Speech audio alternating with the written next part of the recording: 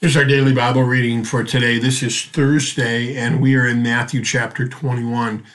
This is why it's so important for us to be in the Word on a daily basis. And we get the chance here to look at all of Matthew's gospel. We're going to read about the entire life of Christ. We started out in chapter 1, where you read about how his lineage is traced back to the time of Abraham, and even before that.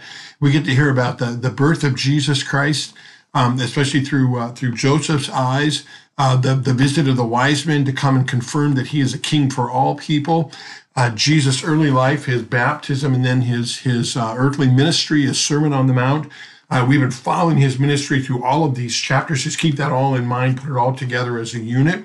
And Jesus had said earlier, I wrote down in chapter 16, verse 21, that he must go to Jerusalem and there, be rejected, be crucified, and then rise from the dead. Then he repeated that 3 other times.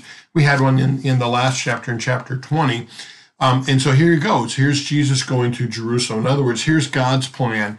Unlike our plans that oftentimes change, usually do, God had a plan from the beginning of time to send his son into the world, and here he is coming into the world, and Jesus' plan that he had from the very beginning of his ministry here on this earth is being fulfilled. So why Jerusalem? Well, a number of things amongst many. Jerusalem is a place where the temple is at.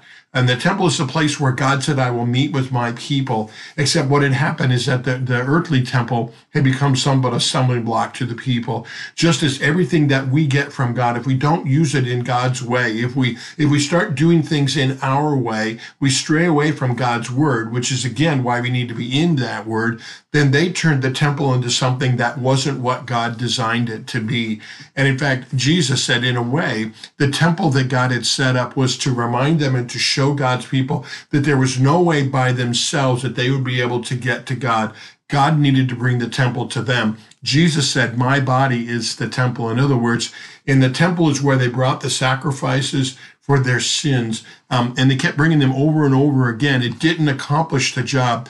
Jesus, though, the temple of Jesus, Jesus came to offer himself as a sacrifice for sin. And when we believe in him, we have the forgiveness of our sins. His is a sacrifice that's once and for all. The name Jerusalem means city of peace.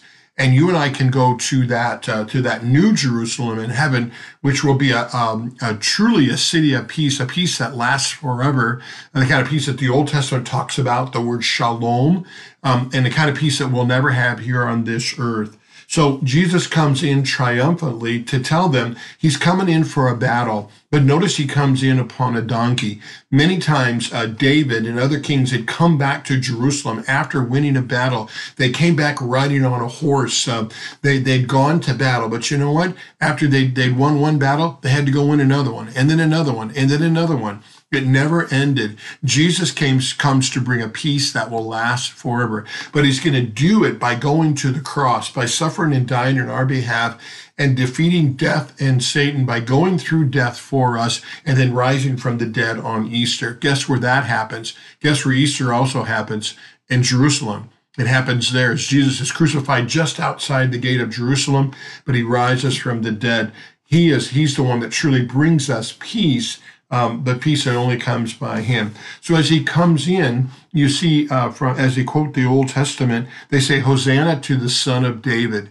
Now, Hosanna literally means, come and save us, Lord. It's a plea to be saved. It's a cry to one to be saved. And they're truly looking at the right person, even though at first they won't fully understand when Jesus goes to the cross and he rises from the dead. Later he will. Then when Jesus comes into Jerusalem, verse 12 tells us he goes right there to that temple to show that what's going on in the temple is not right. They had changed it into a place where they were just simply doing business and trying to please God by their actions rather than trusting in God. He goes in particular to the place where there's money changers. Now that showed that the temple and God intended for them, for all people, Jews and Gentiles, to come to him. Why money changers? Because people would come from Jerusalem from various towns and had various currencies. And so just like if you and I were to go to another country, we'd have to get a different currency. They made it possible for them to get a different currency right there at the temple so they could buy the sacrifices that were required. But of course, with anything, it went awry. It started to become a business. They were in it with their head, but not with their heart, which is so true of us. And Jesus comes to show that, and he overturns tables. Why does he do that? Because he loves us, because he wants us to be set right with him. And then Jesus says in verse 18 and following, he says, I've come to bring a judgment. There's judgment in that. You need to repent and turn and come back to me and produce the fruits of faith. If the fruits aren't there, the faith isn't there. And Jesus directs them back to that. Of course, then his authority is challenged by the leaders. And Jesus shows him he truly has authority in that he asks them a question that they can't answer, or at least if they answer, it gets them into trouble. They're not willing to admit who Jesus is and what he's done, what he's come to do for them. And Jesus describes their actions then in two parables. It's like the parable of the two sons. The one says, I'm going to go, but doesn't go. And Jesus says, that's kind of you. You said you're following me, but you're not following me. The other says, I'm not going to go, and repents and comes back and does what the Father wants him to do. That's to be us. That's what God wants us to do. We've sinned. We said we're going to do something, but we don't. And God calls us to repent and to come back to him.